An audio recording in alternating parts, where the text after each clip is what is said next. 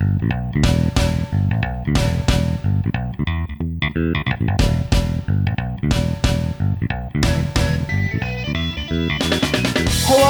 and welcome to the Troopany Show. My name's James Troopany. This is my show, and today we have got a twofer. We're looking at the DDT show we promised to show you last week, but we couldn't do because of technical issues. And so you've got me and Chelsea talking about stuff, which everyone seemed to enjoy. Chelsea has a plan for us to talk about more stuff, very specific stuff that is very Troopany Show related. It's a bit meta. We'll talk about that another time. Speaking of Chelsea, me and Chelsea were just having a conversation on the internet about on the Twitter there, something specific part of the internet. And a dude interrupted our conversation and said, "Could you mention the fact that we have me and my mom, right? Me and my mom have a blog and podcast about wrestling and restaurant reviews." And I was like, "Well, no," but Chelsea said spamming people is not the way forward. But I just wanted to say how random is reviewing wrestling and restaurants with your mom. It's quite funny to watch people try to review restaurant food as there's a wrestling match going on in the background. It's like, yes, I was enjoying the pasta until some asshole landed in it, and now has had his head repeatedly smashed into it. I have no plate left and no pasta. 0 stars. You may have noticed that Mr. John Dinsdale of Steel Chair Wrestling Magazine has come to reviews. How are you, sir? I'm pretty good. I got over the trauma of Squid Game. I have the technical issues that were plaguing last week's show, and finally can talk DDT and shit. Dopper, by the way, who we mentioned on last week's show, did say this week, last week's show was great because we started off with the Smokey and the Bandit 2 reference. So therefore, he knew it was going to be a good show. I've mentioned Smokey and the Bandit 2 now, so I think we're probably going to have a good show. It's going to be anyway, that awkward moment where I haven't seen a Smokey and the Bandit film. How have you not seen a Smokey and the Bandit film? Smokey and the Bandit should be on Netflix. It was on Netflix for a while. And it's on ITV4 every weekend. It's just one of those things that I've never crossed paths with. Like, I know of it, and I know about it, I know the sort of cultural reception to it. It's just, I've never really been in a position to just sit down and watch it. You weren't born in the early 70s also, that's like me. I think the closest I've come to it was on in the background once whilst I was writing a review. There you go. It is cinematic genius. We should maybe do a... like we do wrestling, where one of us hasn't watched much of it and the other person has. We should probably watch Smokey and the Bandit together somehow and do a review of it that way. That'd be an intriguing extra podcast to do. Anywho, we'll move on. We're looking first of all at DDT. Who's going to top 2021, which was a tour, and this was the last night of the tour. It was the Who's Going to Top tour. It's kind of like the Japanglish I like because it just doesn't quite make sense. It kind of makes sense. Who's going to top? But you get that, but it's not the complete sentence. It brings you to a point and then it stops. It also goes back to the minor sort of 90s Japanese wrestling sleaziness because it sounds like a sexual proposition. It's good stuff. Yes, this is a Friday night that's gone really well. Or possibly not. Sorry, yes, you completely got me completely off track there. Anyway, let's move on. So the opener was Yuki Ishida versus Yue Koroku, which was a time limit draw of 5 minutes, and it was the two rookies having a crack, and it was good. I like both these lads.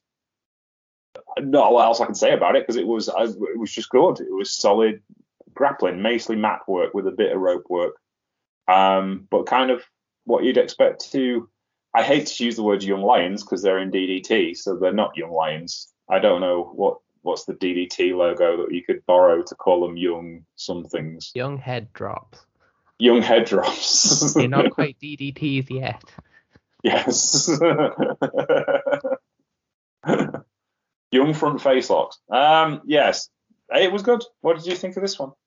Yeah, I always love it when DDT bring their rookies out because they'll always put on a show and the crowd always seem to get behind them. much like sort of the New Japan Young Lions, it's like when the rookies are out, they don't waste a second, and the crowd will always appreciate that. And yeah, it's just nice to see that they're continuously still teaching new people.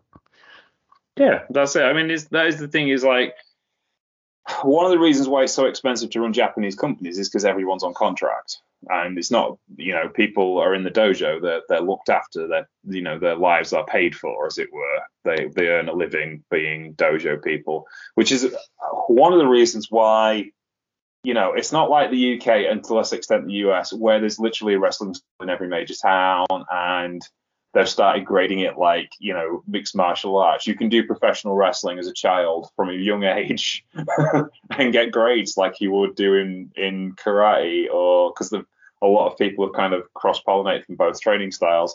So essentially, I remember one of the wrestling schools in Grimsby used to do proper grading and stuff, and you had to be able to do certain things to move on to certain things. And your final match, you had a graduation match with somebody off of one of the big names of the British indie circuit.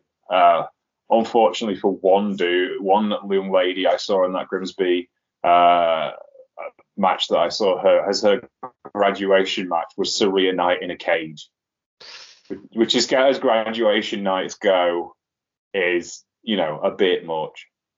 Like it's great to say you can do that, but you were probably hurting the next day.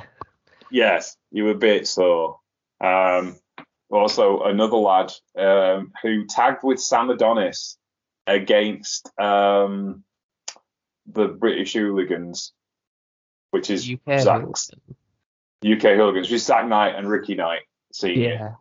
So, who are known for being a bit spectacular when it comes to the double teams. They are very, very good, but also will drop you on your head. And he looked like he was blowing up after about 35 seconds. For them two hoofing him around. And Sam Adonis was stood on the apron smiling, going, hey! And eventually just started joining in with the Hooligans. It was like, hey, there you go. Anyway, let's move on to the next match, which was Sashiro Takagi and Yumiki Hotta against Mizuki Watase and Shinya Aoki. And 7 minutes and 4 seconds, Yumiki Hotta continued to kick the 7 bells of shit out of her opponents, which is what she's been doing for the last 35 years and has seen no sense in stopping now. Your thoughts, John? Yeah, she's a scary, scary woman. She's not made her entrance. I'm like, wait, why do you look familiar? Quick cage match search was like, we've crossed over before. And as I looked at the match list, and I'm like, yep, seen that one.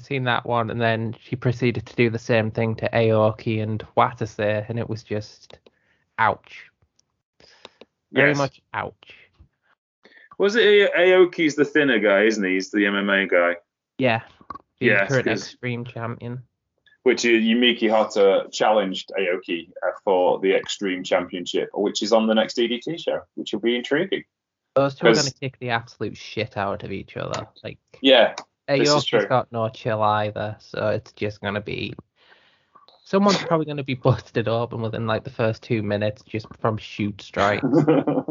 Hotta was one of the pioneers of applying shoot style to women's wrestling in the 1980s. She was a first major title she won was the WWA Women's Tag Team Championships, tagging with Akira Hokuto back in 1988. That'll tell you how long she's been on the top in Japanese wrestling. She did have one mixed martial arts match. I think it was with Gabby Garcia, where she got her kicked in because, Garcia's a heavyweight and Yumiki Hotta is not a heavyweight. She's heavy. As in, whoa, man. Yumiki Hotta. And she did brilliantly try running the ropes in a mixed martial arts match. And Garcia, so they asked Garcia about it, so I thought I was going to die. That was the night Alpha Female made her debut for Rizin as well, because she came out and challenged Garcia after that, which really annoyed, what's her name? Shinobi Kandori, who was supposed to fight Garcia that night, but couldn't because of injury. So Hotta took her place, and then Alpha Female came down and challenged Garcia. So, of course, Shinobi Kandori had to back out. Well, didn't get the big money fight in, which she was annoyed with. And Jazzy did actually ring. When I was talking with Jazzy, I said, why did you piss off Kenobi Shandori? And she said, what did you do to her? What was she? Why are you so angry? She said, who's that? That little old lady. I went, she fucking terrifies me now, and she's about 50. So it's like, there you go. Okay. Anyway, where was he? Yeah, it was fun. It was a fun match because, Yumiki Hata kicking people, always fun. I always love the fact that Takagi never tries to get himself over. Like, he's the big boss, so you'd expect that you'd be like, oh yeah, I'm gonna go out and get this. But Takagi always just puts everyone else over. Like, he knows how to have fun in his matches. He knows when to pick his moments, and most of the time he's just having the shit beaten out of him so everyone else can look good.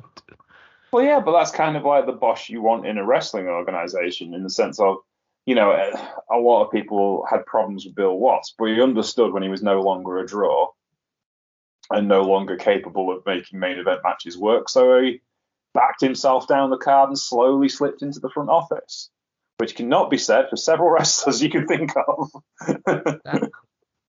It's a couple of guys. I mean, Fritz von Erich, kind of like, all right, you could easily accuse him of nepotism as his 5 lads all became wrestlers.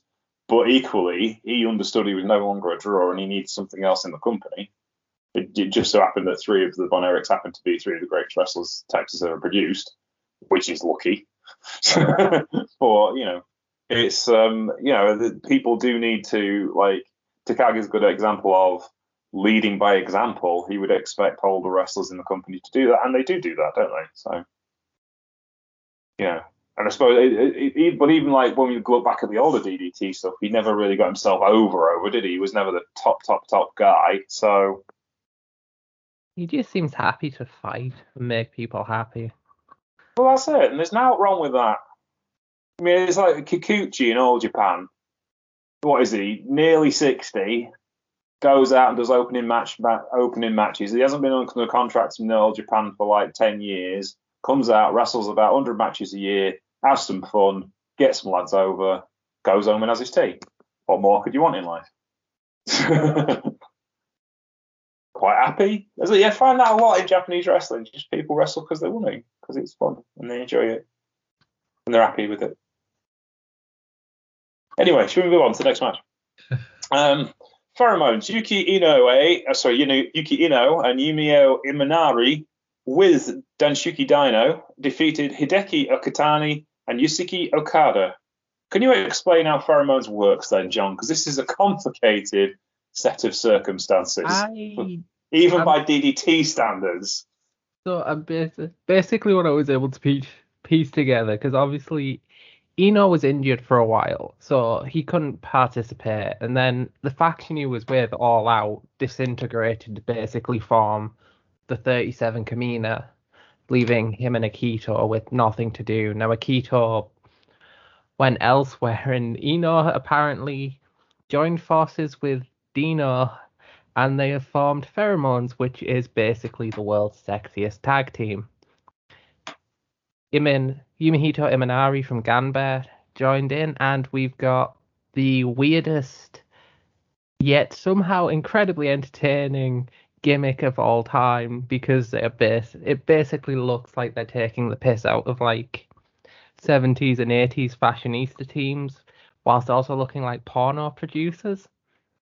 And so You've got Yuki Sexy Ino, Yumihito Fantastic Imanari, and the Danshoko Dandy Dino. And yeah, as in El Dandy. Maybe it's just it's a fun as hell gimmick. Dino hasn't got the perm to match up with El Dandy, I have to say. It's funny because it's like Dino's transferred his sex pest powers to Ino. It's like, because I think 90% of Ino's offense was hip swiveling. Yeah, it's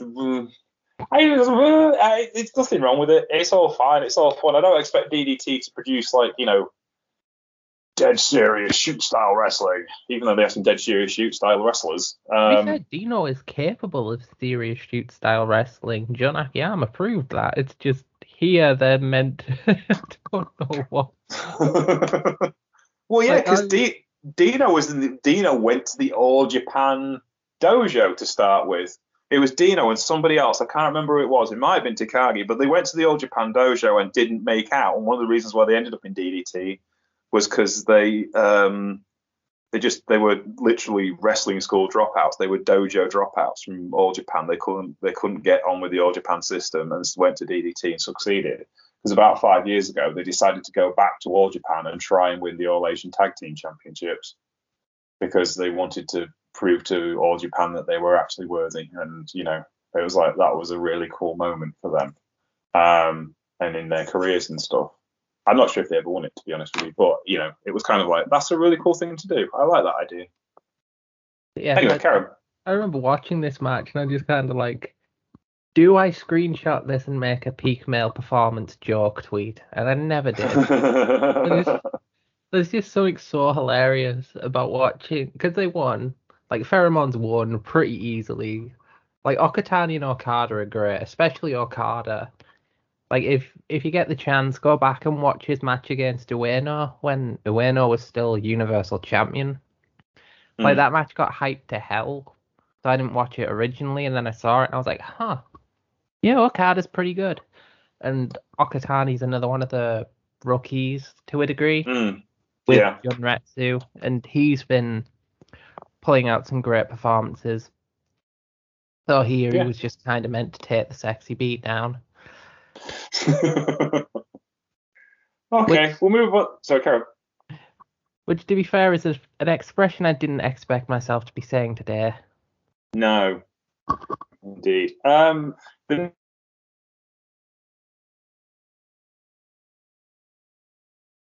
My notes says, so it's a faction under a mass delusion that they are gods from Greek myth, Apollo, Zeus, as well as Beelzebub, against another faction who like going to the sauna a lot, whose pixie elf manager brings forth a fifth member with a non-god side who are in trouble, who is Adam.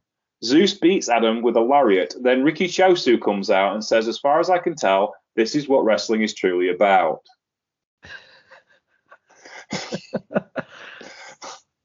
I had to write that down because all of that is true. I'm not making any of that up, am I? No, it all happened. No, it all happened. That was Akito, Daisuke Sekimoto, Kazusta Higuchi, and Yuki Nei. They were the gods against 37 Kamina, Mao Shunma, Katsumata, Yuki Ueno, and Keigo Nakamura, with Haruna Ikubu, who is the elf god.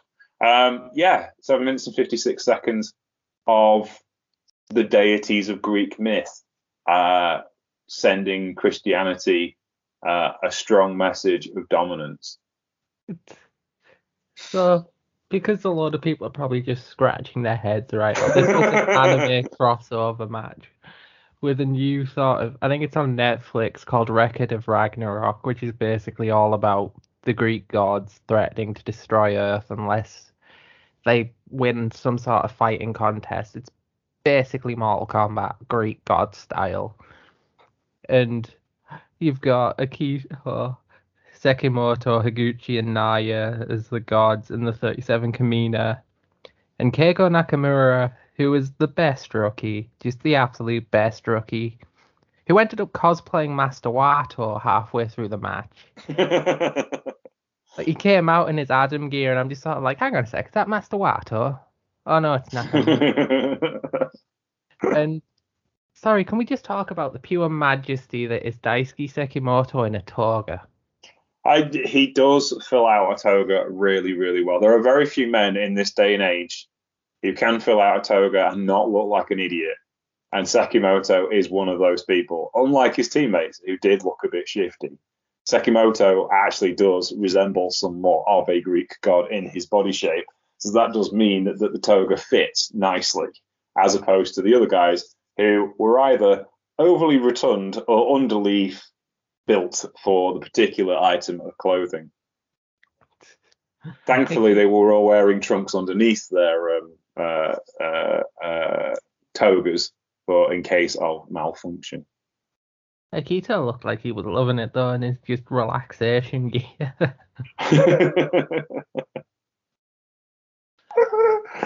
Oh. It was all just a bit daft, really, but it was really fun. Arguably, you could say an awful lot of DDT is a bit daft but good fun. And I have no problem with that at all. I love the fact they brought in Nakamura as the sort of godsend gift, and then he just got his head taken off by Sekimoto. He hit him so hard his wig came. Yeah, he did. He tried really hard to keep it on as well. Oh dear. Should we move on to the next one, or have you exhausted everything we can say about this? I think I'm done laughing at the expression of theological discussion. We'll move on to the next one. Antonio Honda and Naomi Yoshimura, as well as Saki Akai, defeated Donshuku Dino, Masahiro Takanashi, and Toru Owashi in perfectly fine match. I thought it was good. Takanashi's big return. Yeah. After being sidelined for over a year and a half. He got quite the response, actually, didn't he, for the big comeback? Yeah. So, yeah. People love Takanashi, and rightly so. He's just so damn good. I mean, there's nothing particularly wrong with this. It wasn't. I mean, no one's actually voted for it on the Cage Match website, so that means there's not been enough votes to get a rating, which is unfortunate. It was just a getting back into things match, really. It was there to sort of, you're like middle of the card, have a bit of fun, tell a bit of a story, and yeah, because obviously Honda and Takanashi are mates as part of like the modified CDK and through Choka Pro, which I'm pretty sure Takanashi has taken the reins of since Taka is in America now. Yeah. And yeah, it's just, let's have some fun with who's here. You've got Yoshimura once again proving that there is nothing stupid he won't do to his hair. And just, yeah. Dino spent half this match on a turnbuckle with his ass out. Which is like what he does most of the time, but this was kind of like, just doing it longer to extend the joke even further. It's like, come on, use my ass as a weapon. All right. 3 minutes later, have you done it yet? And then Honda and Takanashi go into it. Because nobody wins when an ass is out. No one does. No, not really. No. Let's move on to the third match of the evening. The third from last match of the evening. Yun Akiyama tagging up with DDT legend Yoshihiko. For those of you who don't know, that is the sex doll that Jim Cornette has so many problems with. And they defeated Disaster Box, Hiroshima, and Kazuki Hirata in 10 minutes and 50 seconds. And I've got to say, one of Yoshiko's best performances of the last 10 years. I mean, that girl can go, can't she? They are incredible. They managed to pull off so much shit despite the limitations, and especially since they got blown up last year, and they're still kicking. But then again, what would you expect when you've got the best wrestler in DDT teamed up with Jun Akiyama? Yes, well, let's say most successful wrestler. Like, Akiyama was so happy. Like, I've never seen someone so affectionate towards Yoshihiko, despite the fact that he is pure evil. It's like, Akiyama was just all in on this. Like, so happy to be with Yoshihiko. Genuinely, I think Yun Akiyama is arguably the best tag team wrestler I've ever seen as an individual tag team wrestler. Like, not the best tag team, but the one that's had the most success with the most number of partners, with the possible exception of Arn Anderson. You know, I think, like, as an enforcer, as a proper tag team wrestler, as a go-to guy in a tag team, I've not seen anyone better than Arn Anderson or Yun Akiyama. And I'd like you to show me people who are better than Yun Akiyama and Arn Anderson. And so this was the ideal situation for him. Someone who, you know, needs a little help when it comes to the tag team situation, as far as Yoshihiko is concerned. And, you know, it just like showcased how great he is as a tag team wrestler when his partner is somewhat inanimate. And Hiroshima and Hirata, like, literally did like amazing work to make this match work. I mean, if you want to listen to pure joy about Yoshihiko, you should go back to the For Dave podcast I did with Dave Stevens from Wrestling Rewind, where we watched Kota Ibushi versus Yoshihiko for the DDT KOD Championship. I think it was like 2011. And, Ibushi bounced all night for Yoshihiko. And that match was incredible. But this is really what DDT is about, having as much fun as you can with the limitations you have. And this was just genius. Definitely. And Hirata has really improved. Like, he's gone from being a bit of a joke to showing just how good of a wrestler he actually is when he needs to be. Well, that's There's more sunglasses and dancing. I think that's the thing with DDT is they all can go and they all turn it on when they need to, but it's like if they're going to have fun, they'll go have fun because it's a serious business having fun, in DDT. And that's where they make their money, isn't it? So, but there we go. Next match, the semi-final, was the final match of Damnation. Daisuke Sasaki, Mad Paulie, and Tetsuya Endo defeated Nobuhiro Shimatani, Shuji Ishikawa, and Soma Takao, along with Yuji Hino, in 15 minutes and 12 seconds of an absolutely breathtaking match as Damnation break up. Is this the second time they've broken up this year, or? No, they lost the tournament, which basically means their faction has to dissolve. They did have a bit of a civil war when Sasaki and Endo when Sasaki got jealous of Endo.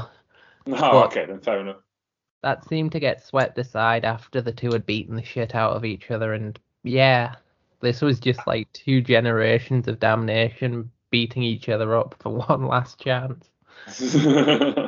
Yeah, and this was actually really, really good. The cage match guys give it 7.94, which will tell you how good it was.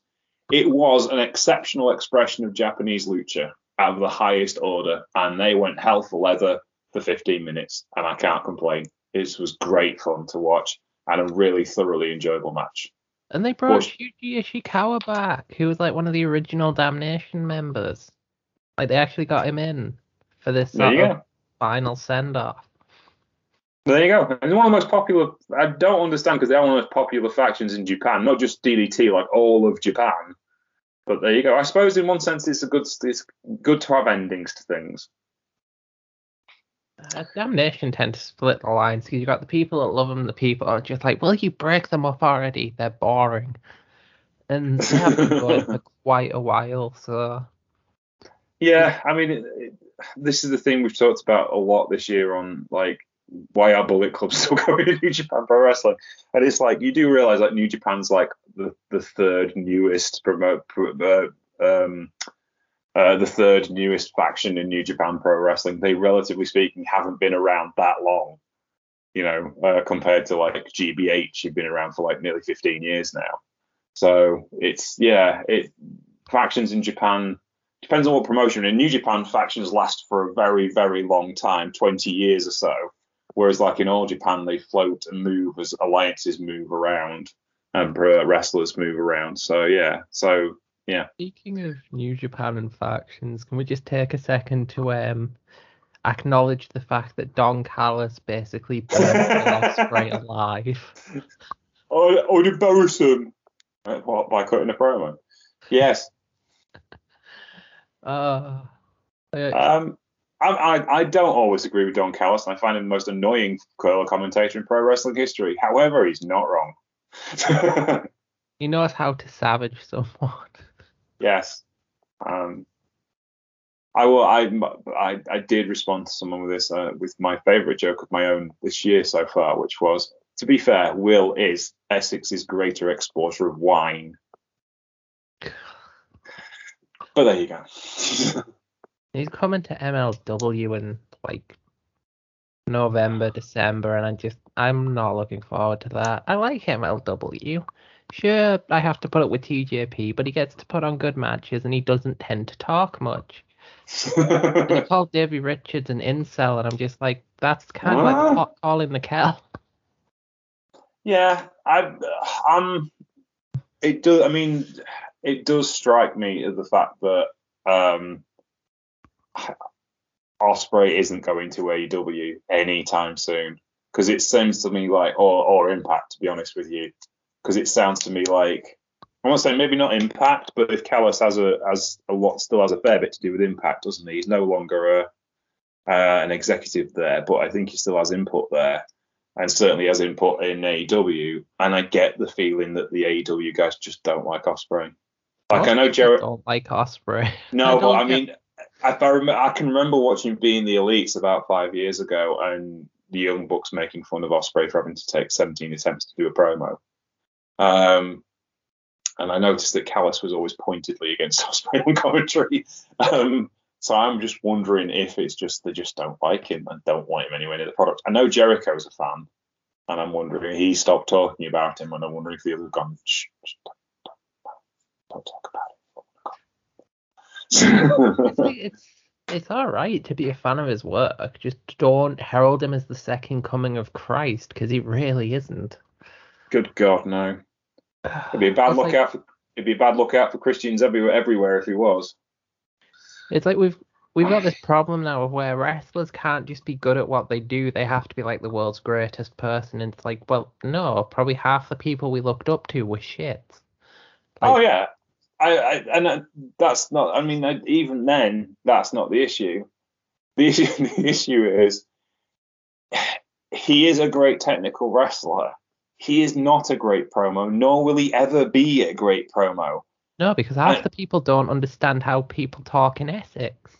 No, that's it, and it is just like it literally is like listening to a drunk guy in Colchester screaming about his ex-girlfriend on a Friday night outside a pub. I am the best technical wrestler in the world. So I can't even do it because I'm from the north. We don't. I'm from the north too. We can't sound like that. No, it's not actually physically possible. They have different vocal cords down there. But yeah, it just can't be done. And it is just like it. Yeah, he's not a particularly nice person, but he's not a great promo either. And nothing will fix that because he has no self-awareness. And that's what makes a great promo. Like, you want to know why... Sorry, you know why Steve Austin was a great promo? Because he knew where he was and he knew what to say. The Rock was a great promo because he knew where he was and he knew what to say. He was very self-aware about his limitations and, what was going on around him. And all of the great promos of wrestling history have self-awareness to what they're trying to achieve. Because he doesn't, it will never work. Anywho, there's my 2 cents. Should we get back to the main event of this match, this card? Or you got anything else to say about the subject of the United Empire? Did we ever discuss the Marty Scurll return? Because I can't remember or not. Yeah, me and Chelsea covered it last week. But yes, for those of you who don't know, Marty Scurll has gone back to a Puerto Rican promotion. IWC, was it? Yes, it was IWC, because apparently they'd booked him before lockdown, and therefore they felt bad about not giving him the opportunity. The answer to that is to pay him to stay home. I don't know. If you want a villain, why not get a real villain? Yeah, but it's the same. Actually, Rob Viper talked about this a lot, and it was to do with, and this is probably the best argument against it. New Zealand bod, who was Future Shock and Progress champion. What's his name? Travis Banks. Travis Banks, yes. They started taking shots in Mexico. And the promoters in Mexico are well aware of his background, but what that particular promoter is an indie promoter in Mexico City is booking him, and apparently he wants a job with WWE sometime in the future. So he thinks that by booking an ex-WWE guy like Travis Banks, even though he wasn't really a WWE guy, he is going to get himself in favor with Stanford and the Performance Center. And therefore, he's kind of booking things for them. But as Rob quite rightly said, all it does is create a bad atmosphere for that particular office. The younger guys in the company don't get the exposure, and they get tainted when they go somewhere else like, you worked with X. So it's not doing them any good whatsoever. And it's the same thing with IWC, who, may not care about their own particular reputation, but it doesn't do their wrestlers' reputations any good either. No, it's shit for everyone involved, because it's like Oh, I was on this show. It was really popular. Yeah, but that guy was on it. Yeah, we try not to talk about that. Yeah, exactly, and that's the thing. It It's yeah, we try. Deplatforming works, but it only works if everybody deplatforms people. So there we are. I covered a show not like last year. It was a deathmatch tribute to Colt 45, and I only wrote about half the matches because Chase and Rance was involved. And some of the Yeah, people I know who worked it only worked it because it was a fundraiser for Colt's family. And yeah. like the people that were like they purposely made sure they weren't in a match with him because they would have killed him otherwise. Well, that's it. It's Chelsea said last week about she used to be a big fan of Kenny Omega, loved Kenny Omega, and then that Chase and Rance incident happened, and she was kind of doesn't really go in for that anymore. She likes him, but she's not a fan of his anymore, I will and never that's understandable. understand the people who defend him. It's like there's fucking he's a registered offender. It's like Yeah, this how is much not like proof do you need? this is not like an odd bout of homophobia 12 years ago when the guys reformed themselves. This is actually it. This is completely it. Speaking of homophobia, Briscoes turned up in GCW last night. What's that all about? Oh, because it looks like we're gonna get SGC versus the Briscoes, which will be cool as fuck. Like I can't not say that will not be cool as hell because they're just going to get violent. To be fair, they have Mark and Jay have calmed their horses when it comes to politics because they've realised that perhaps the fan base of Ring of Honor is a bit more progressive than they originally anticipated, and also because of look at all of the people that currently work for them. Yeah. Anywho, I'm less angry at the Briscoes than I used to be for that, but anywho. Anyway, go back to Takeshita versus Chris yes. Brooks, main event. Yes, this is the reason why we actually watched the show. And this was outstanding work. This was as good a main event as I've seen this year. Chris Brooks has made himself a home in Japan and declares it home now. And it was kind of a celebration of all things Brooks, because he really has, over the last 18 months, really kind of made himself a niche in New Japan. Sorry, not in New Japan, in DDT and Shocker Pro and various other areas of Japanese wrestling that is unique as a Gaijin. And he's incredibly popular with the Japanese crowds. They love him, which for a sneaky heel is really amazing, isn't it? And yeah, no, this was absolutely great. And Takeshita is really a great ace position wrestler, and as champion, he's really taking this belt to another level after Akiyama's had a great run with it. Beating Akiyama was outstanding, and then trying to go up a level as a champion and take the company with him, and I think that's working. What's your thoughts on this one, John? Yeah, I absolutely love this. Like, I will never shy away from the fact that Brooks is in my top 3 wrestlers of all time. He is just that good. He's that adaptable, and Takeshita is the ace of DDT for a reason. They had half an hour and they put on an absolute masterclass from start to finish. It was one of these sort of matches where just nothing would work, so they're literally throwing the kitchen sink at each other, and it's just it's so damn fun. So damn compelling. There's no downtime. And again, Brooks is one of these people who can make mat work look incredible.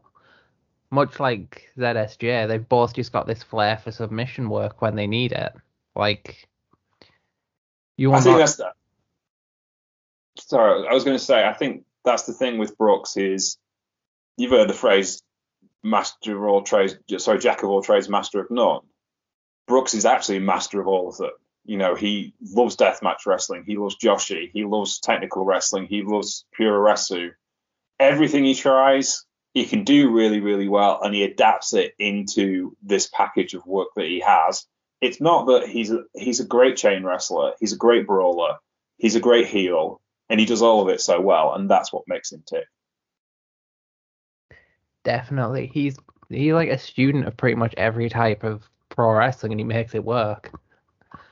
Yeah, he knows how to get to people. There's a reason Lulu Pencil made it to 500 at the PWI. Her and Brooks told the story of a lifetime on Shocker Pro. But there's also like he's got such a creative mind. He was booker of the Tuesday Night Graps in Manchester.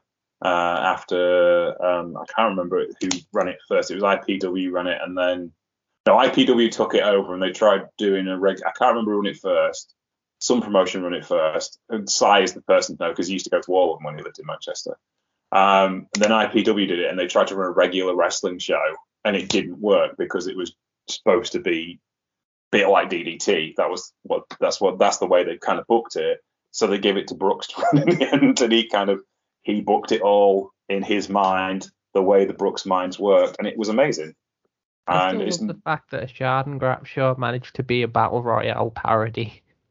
Yeah, that's it. You know, he's got that mind, and you know, Takagi was absolutely right to bring him in, and absolutely right to really give him like all the free reign that he's had in the last 18 months, and he's made himself a star, and he's probably the most vital Gaijin wrestler in Japan, with the exception of, say, Jeff Cobb or ZSJ, I would think. Like, you know, I don't think, like, having watched the G1, I don't think New Japan can currently run on their Gaijin side without Jeff Cobb and ZSJ. They've clearly proven they don't need anyone else. If you haven't got them two, it'll work. Whereas, so I think, you know, Brooks is kind of like in a company that couldn't really afford an awful lot of Gaijins.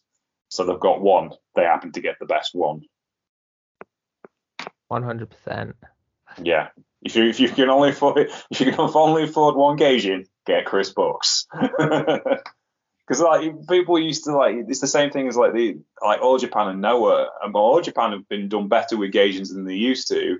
But even they don't really have as many Gaijins anymore because they can't afford to look after them. Whereas, you know, they've done well with Brooks. He's been the right guy to use, and Takashita, yeah, it's excellent.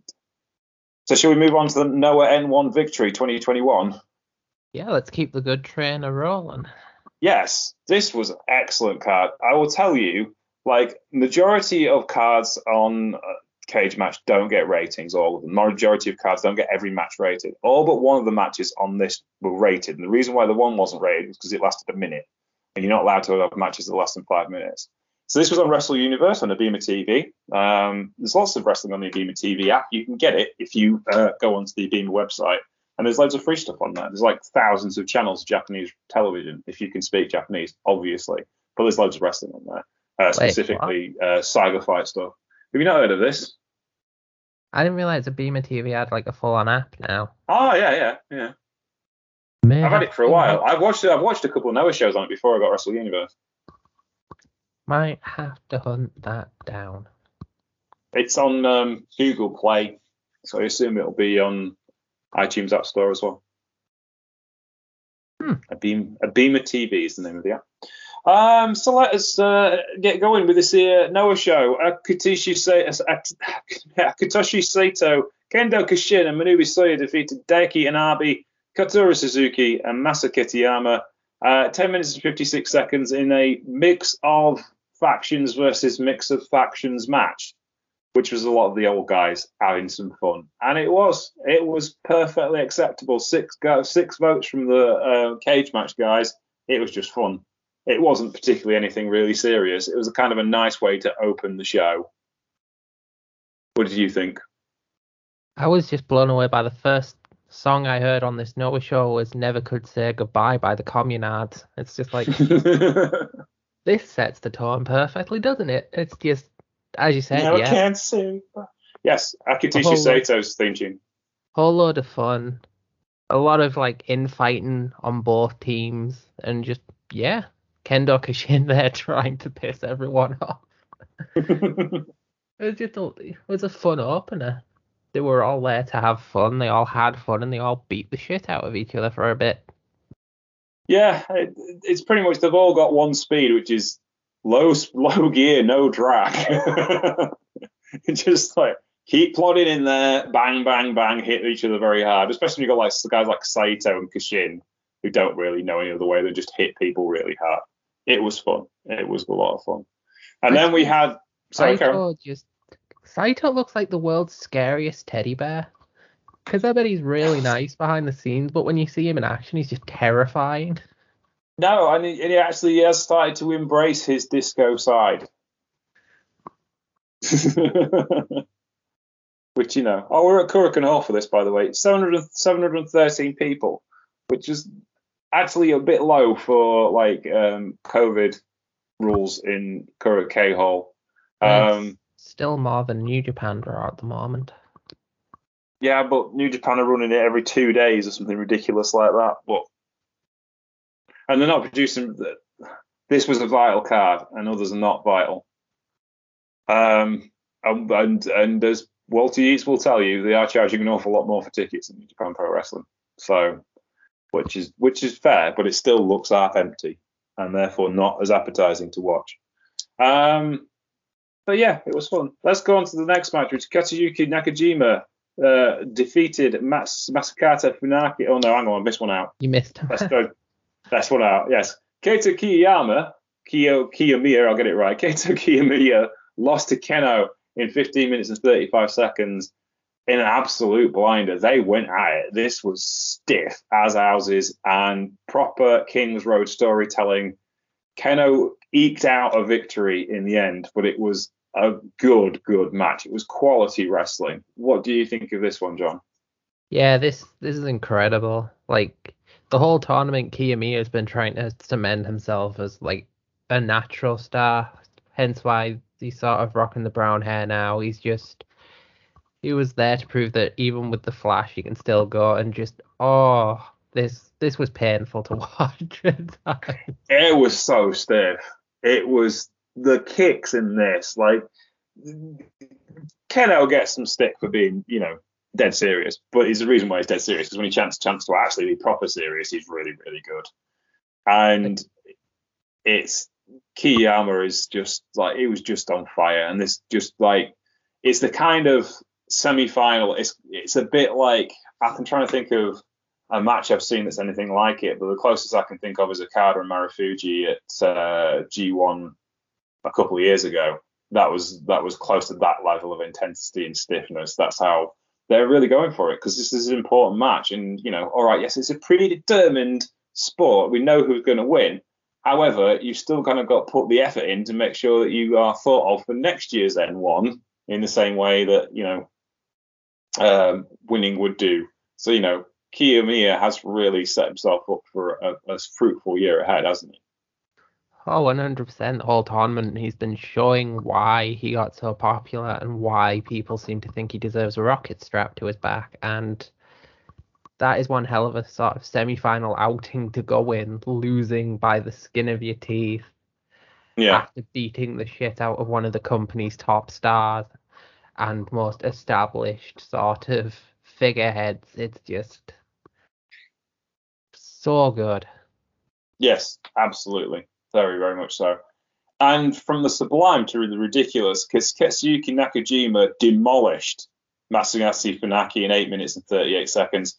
Funaki's a living legend. He was one of the founders of Pancrase. He's one of Minoru Suzuki's best mates. He trained under Yoshiaki Fujiwara and Karl Gotch. He's a legend in MMA. He's a legend in professional wrestling. And for Nakajima to demolish him in short order, even though Funaki's in his 50s, says an awful lot. Funaki's a former IWGP heavyweight champion, and he's incredibly well respected.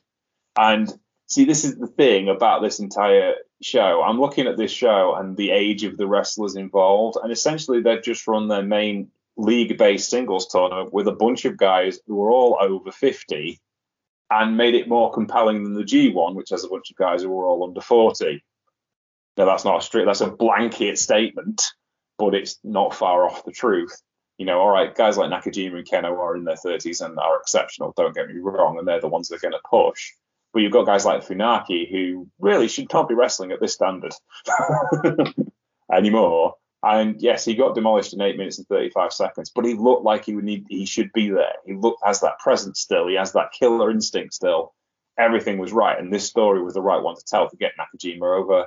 Nakajima looked unstoppable after this match. This is how you make someone. Like, yeah. You have them destroy someone who is like established across so many different fields, and it's just like, so people can go, what? He did that? How? And he did it in that quick? What? Are you sure we're on about the right Funaki here? Yeah, him? Wow. Yeah, that's it, and it works so well. Like, he gets Nakajima over as a killer again, and it's been quite the story for Nakajima this year, and it really has developed over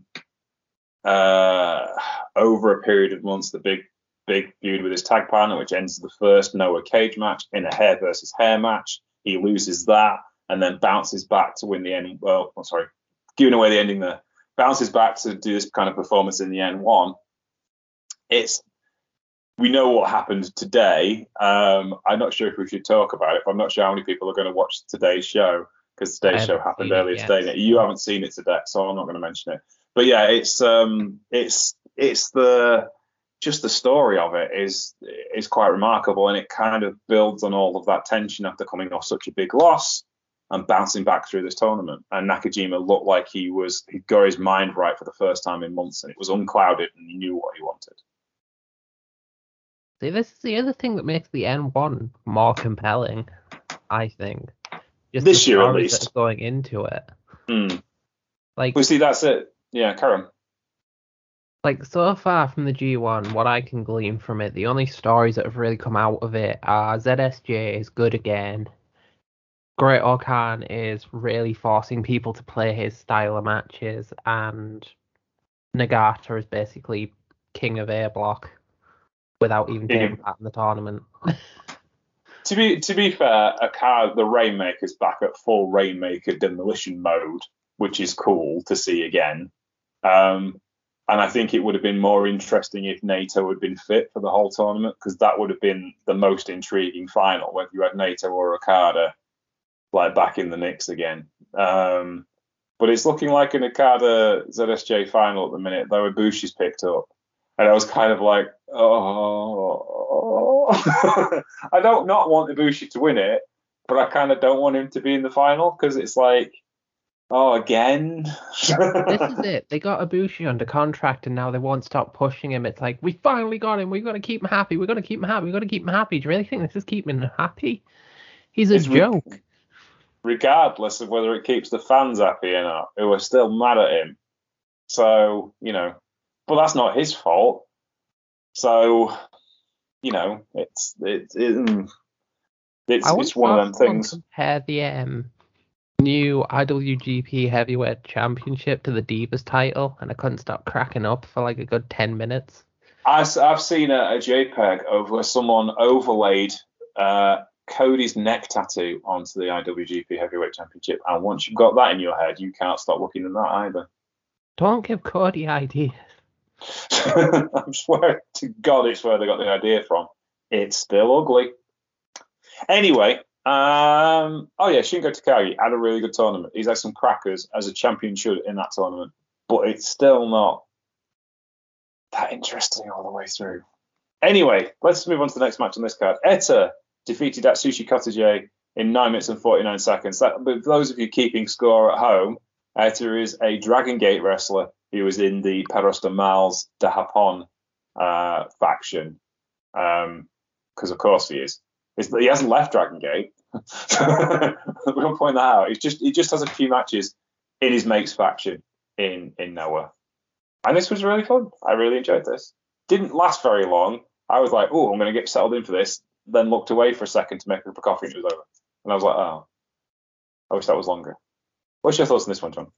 Yeah, I love Etta. Etta's just such a dick. It's so fun to watch, because he literally just loves being a dick.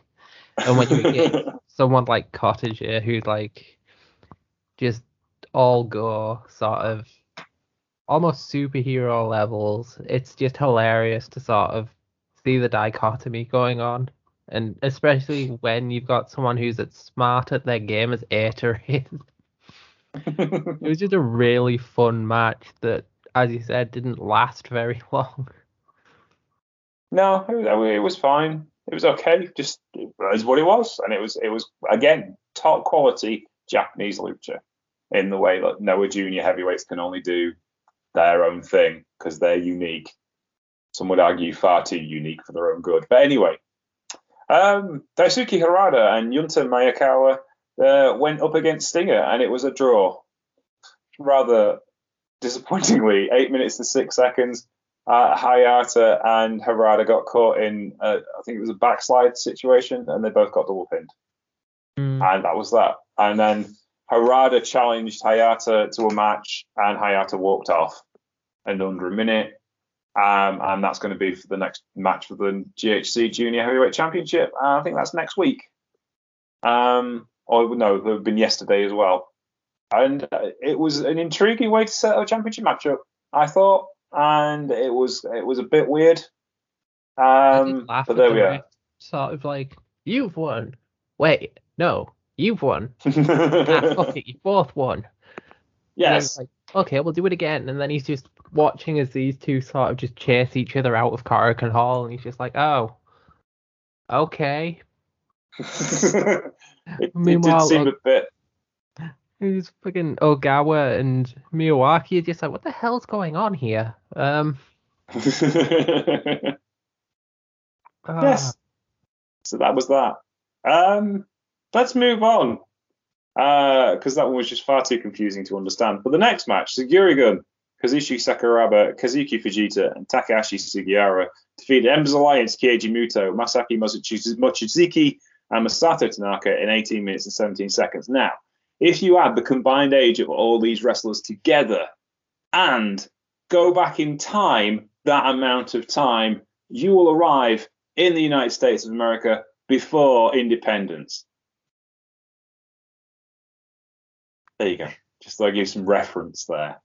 If you only have one of these teams, you would arrive just at the end of the American Civil War. So, yeah. But they can all go. Goddamn awesome. See, this is how you use older wrestlers properly, in the sense of they're still a draw, so you put them towards the end of the show, but you give them meaningful matches to have with people who people know. So you get the best out of them without, well, losing the rub on your younger wrestlers, basically. And these guys will quite happily drop matches to younger wrestlers to get the next level of talent over. And this was great. It was a lot of fun to watch. And, you know, I'm also glad to say that I now have the same body shape as Keiji Muto. Now, admittedly, I've come up slightly and he's gone down a lot. And I have knees. But I do look like from the waist up like Keiji Muto, which satisfies me greatly. How is Muto still going so damn well? Like he had knee replacements 2 years ago. Yeah, but even then, it's like he's just so smart with what he does. Like he's aware he's limited, so he makes sure that he can hide those limitations.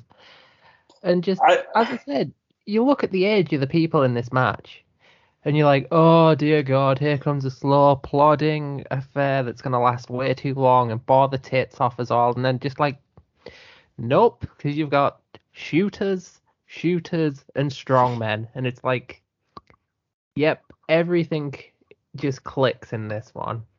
I would also say the combined wrestling IQ of all of them is greater than any wrestlers who've ever lived.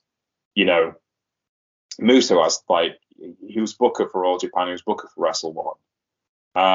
And, you know, he learned all of that stuff off Fujinami and Chosu when he was in New Japan. He learned so much. And he's like a sponge. And, you know, he was a great booker for an awful long period of time. So he understands how to make everything work in any style, anywhere. He's just really good. I think that's the thing you take away from this match is wrestling intelligence gets you everywhere. You know, a lot of people didn't really understand how great Andre the Giant was. And the reason why Andre was great because his wrestling IQ was way above the people he was wrestling. He wasn't limited in skill set. When he was younger, he would throw drop kicks and have submission matches. But he's Andre the Giant. He didn't need to do half that stuff. And he listened to Vince McMahon Sr. and he learned. And his wrestling IQ was outstanding. One of the reasons why there was it wasn't 92,000, was it? But 80-odd thousand people in the Silverdome to watch him wrestle Hulk Hogan. It wasn't all Hulk Hogan. Andre the Giant had wrestling IQ much bigger than Hulk Hogan's, and Hulk Hogan's a very good wrestling IQ. Well, such a horrible person, but that's the thing that strikes you here, is here are guys who really shouldn't be in the wrestling industry at this age doing this kind of thing, but know how to get the absolute best out of very little, and that's why it works. I cannot believe just how good Sugiura really is. Like, with all the sort of really long matches he goes through, I don't think I've ever been bored by one. Again, that's just like being able to deliver the kind of match he knows fans want from him. You know, he knows his limitations. He knows what's going to work for him and look good as well. You know, that's the reason why he's 0-1 world champion at the minute. I also really want to see a Sakuraba Tanaka singles match if that hasn't already happened. Probably hasn't. No, it did, because Tanaka is the booker of 0-1, and he's the person who took the title off. Because you know that much about 0-1, so there we go. Well, it is the thing. You know that big gold belt he has, which is the 0-1 championship? Oh, yeah. That used to be the AWA World Heavyweight Championship. Oh. Because that's the original design of the big belt of the AWA that Nick Bockwinkel had in the 80s. When, I think it was the early 2000s, Dale Gagne, who's the grandson of Verne, restarted the AWA as a company, and it was the AWA Revived, and he restarted the AWA Championship, and Corino ended up being the long-term AWA champion. And Corino worked for 0-1 because he was really good mates with Hashimoto.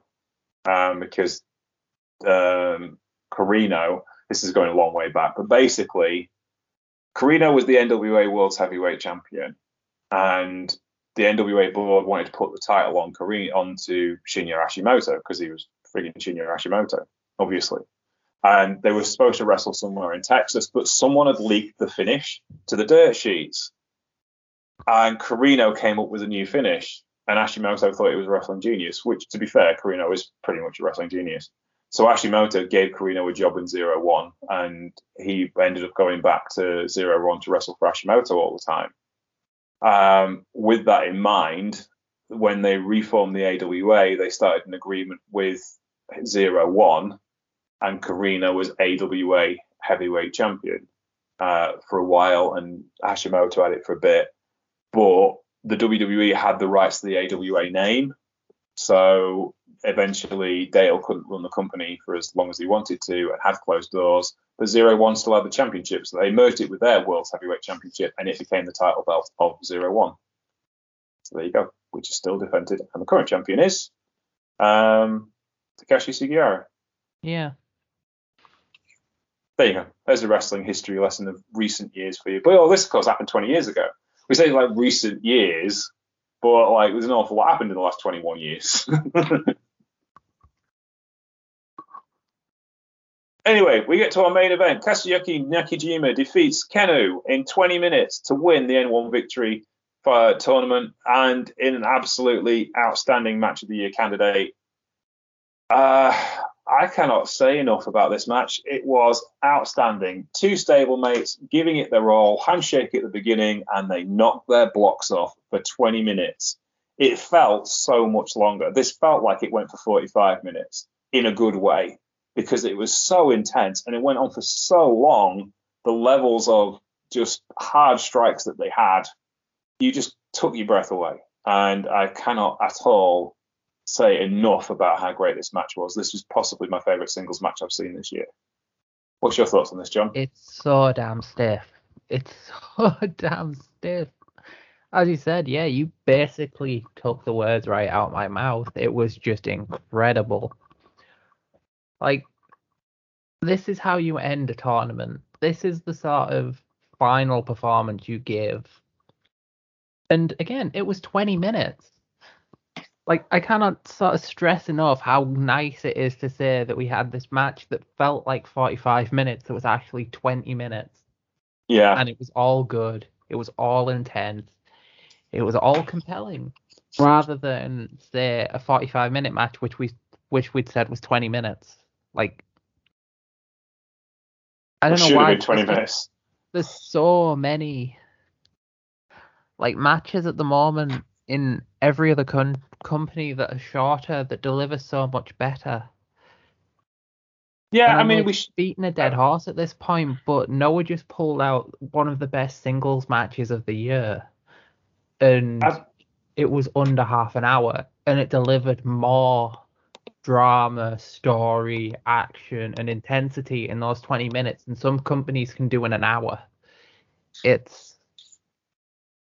think that's the thing, isn't it? I mean, like, we shouldn't keep comparing Noah to New Japan. It's not fair because they're two different things, and they're trying to tell two different sets of stories, and they've got different wrestlers, and I understand that.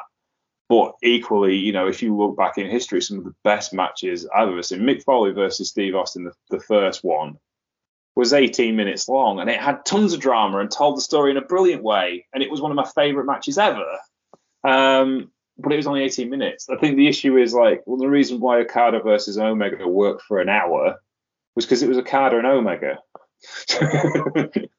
You know, if you look back the great wrestling matches in history, why does Ricky Steamboat work and Rick Steamboat and Ric Flair work so well for an hour? Because it's Rick Steamboat and Ric Flair. Why do you think it works so well for an hour? You know, it's like, it's not how length isn't the issue. It's the wrestlers you've got who you want to see wrestle for that length of time, who are capable of telling a story for that length of time. It's and throw it to a different sort of category here, like ICW No Holds Barred threatening another hour-long death match. Like, they've done an Iron Man one before, and it was a mixed bag, but they're threatening it between, like, Eric Ryan and John Wayne Murdoch, who have tried to kill each other for the past 2 years. And that sounds way more appealing than the first one did. Again, because of the people involved. It's like... Yeah. I know it's not fair to keep comparing, like, Noah to New Japan, because I know they're totally different companies, but it's just Noah manages to illustrate perfectly why I have the grievances I do with New Japan at the moment, because they keep delivering punchy, focused product that's continuously giving me, like, the satisfaction I want from the time I've invested, because everything is designed to, like, just go before it gets boring. Whereas, like, because of limitations and expectations and things like that, New Japan have been forced to drag everything out because they can only limit their roster, their match count, things like that. Yeah. But, like, Noah are victim to the same sort of limitations, but they handle it so much better. Yeah, it's just it's working with what you've got, and certainly I think Noah do that incredibly well. You know, everything's well placed and it's well booked, and the stories are really, really tight. And yes, Noah knows what he's talking about. Right then. Anything else you'd like to say about these two cards? Watch both of them. Get Wrestle Universe. It's free for like 3 months. Like, yes, go for it. It's so damn fun. And as I said, there is a match between Keno and Keiji Muto where Keno sets his leg on fire. Like, can't beat that, really. I'm really tempted to put that in the death match calendar. Just on the sheer basis that it is Keno, the world's most serious wrestler, like, no frills Keno, setting his own leg on fire because he just can't beat Muto. Well, next week we're going to be looking at it's TJPW and their big show of the year, because we're going to review that. That happened yesterday. But we'll speak to you about that next week. I'd like to thank my guest for today, Mr. John Dinsdale of Steel Chair Wrestling Magazine. Thank you very much for your time. Where can we find you, sir, on the internets? You can find me at Twitter handle John Deathman. That is the gateway to hell that will give you access to my writings, my opinions, my occasional meme tweets of DDT screenshots, mainly Daisuke Sekimoto and Itoga, because that is a site I will never unsee in a good way. And yeah, obviously keep it tuned to Steel Chair. We are on day 10 of the deathmatch calendar. I've got to write mine yet. To be fair, I've still got to write half of them. I kind of work 5 days on and then prep the next 5 days. It's like I've got up to day 13 prepped. I might get mine written next weekend. I'm not decorating next weekend. I've spent the last 3 weekends decorating. I think I deserve a break. I have to pack my house up to move, though. So we'll see. Mr. Truepenny is at day 30, so be sure to keep following until you can see his special. All right, you can find me at Sheriff Lonestar. You can find the show at Truepenny Show. You can find us on Facebook, The Truepenny Show, and on Patreon, where you can keep Truepenny Show free forever for everyone. I'm back on Tuesday with another Today at the G1. I can't remember who's in the main event for that. I'm sure it'll be fine. It's not been bad. I'm just slightly concerned that they're running the final on a Thursday. That doesn't seem right somehow. G1 finals are supposed to be on Sunday mornings, damn it, so I can watch it live. But yeah, there's that. Anywho, we'll speak to you later in the week. Take care. Tanahashi and Cobb to look forward to. That's the main event. That's the main event. Cobb has looked pretty unstoppable. Okada and Chase Owens. Is Owens going to be Okada as well? I'm not convinced he is now. I wasn't surprised he was going to beat Tanahashi because that made complete sense. But they also completely threw the booking out because he ended up losing to somebody else he beat Tanahashi in 10 minutes and then somebody else beat him. And it was like they were much lower level than Tanahashi. It's like, well, the least you could have done was like let him have 25 minutes before you beat him. Taichi and Tamatonga, Yoshihashi Sanada, and Goto Eve. Oh, Jesus, no. No, Goto's not on. Goto's doing fine. He's doing his usual Goto thing, but it's not like the full-on Goto thing.